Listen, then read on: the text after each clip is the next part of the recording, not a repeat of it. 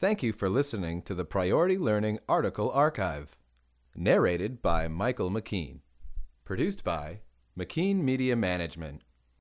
Ethics in Leadership by Ralph Twombly. This month I wanted to talk a little about ethics in leadership.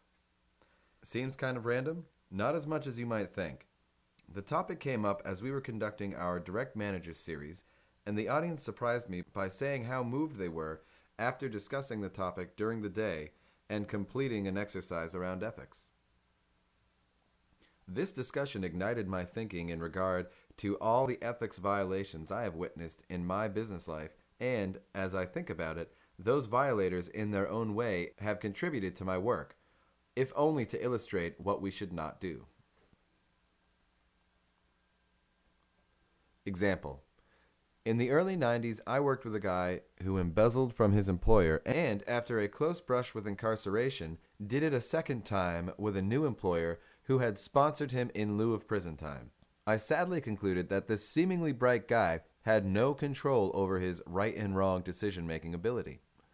I have witnessed top leaders who single-handedly and through neglect have disabled their organizations, borrowed money they couldn't repay knowing they couldn't repay it, and others who have used their influence to curry sexual favors in the workforce. I have seen hubris on a scale so large that leaders actually think they can do whatever it is they want with no personal ownership for the impact on others, their community, or even their family. Strangely, part of the approach for many of these ethics violators is to become spokespersons for ethics.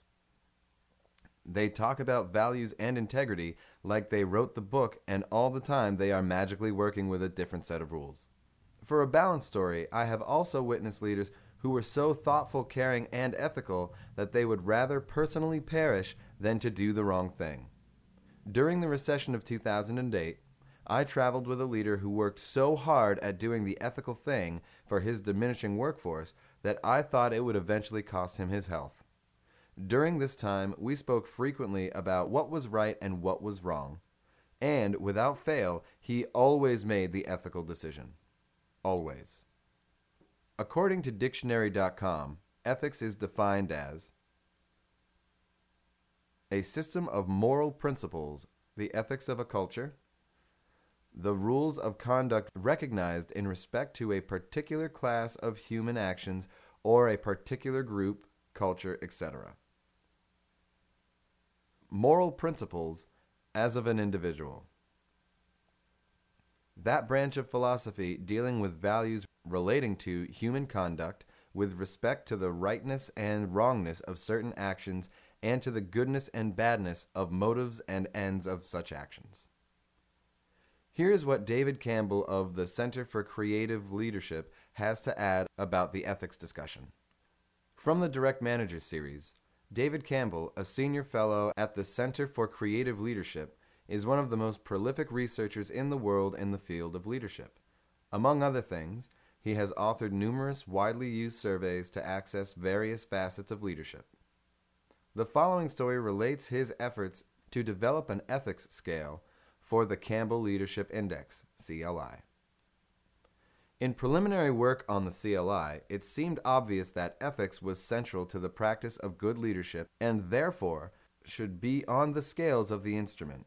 The CLI now includes 17 scales, including ambitious, enterprising, considerate, entertaining, organized, and productive. Consequently, in the early versions of the survey, Campbell included adjectives such as ethical, honest, trustworthy, and candid, and negative adjectives such as deceptive and scheming. As with other CLI scales, this one was normed so that the average person would receive a score of 50 on the ethics scale.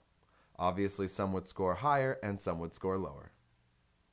During the CLI testing period, however, a major problem emerged because almost no one wanted to believe that he or she was merely average in ethical behavior, let alone below average.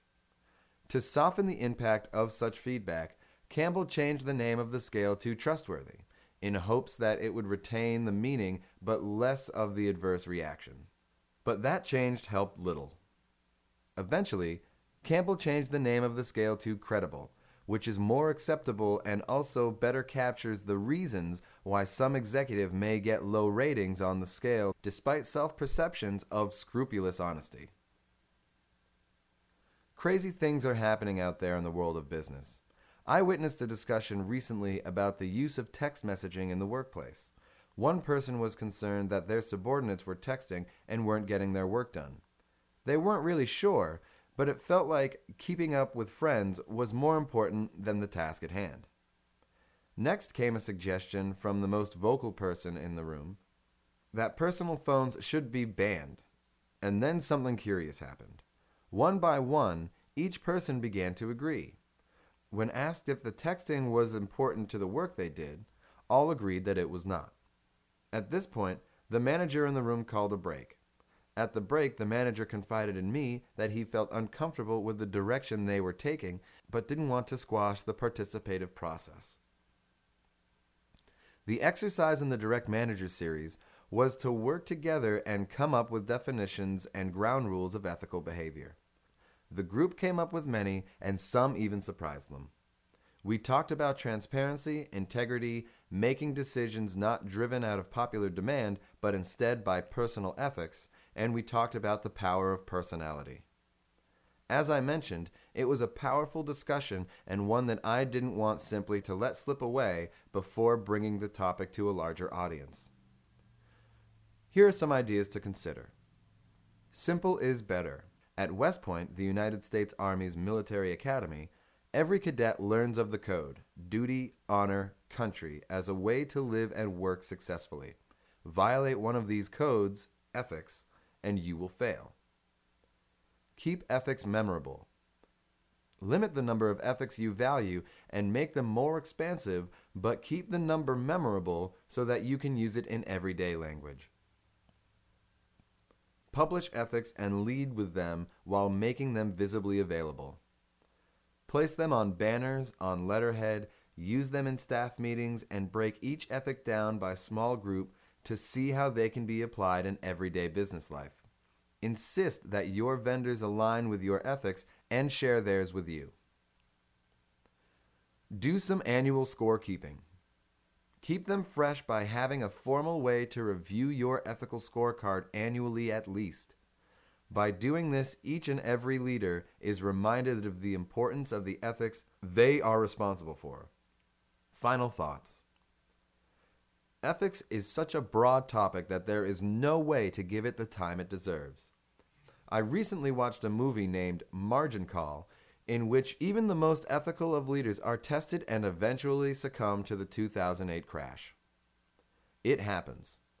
The purpose of this article is to raise awareness of a very important topic and to make each of you think a bit about how you and your organizations compete in this post-recession marketplace. Am I ethical? I would love to tell you that every decision I have ever made has been the right one ethically. Better that I tell you the truth in that I have tried to be true to these ethics that I find so important, such as never taking anything you have not earned and always decide what is best for people, show courage and grace in times of great stress, and care more about others than sometimes they do. Have I gotten it all right? Not even close. But I keep trying, and I still have tomorrow and the next day. Thanks for listening. Ralph Twombly.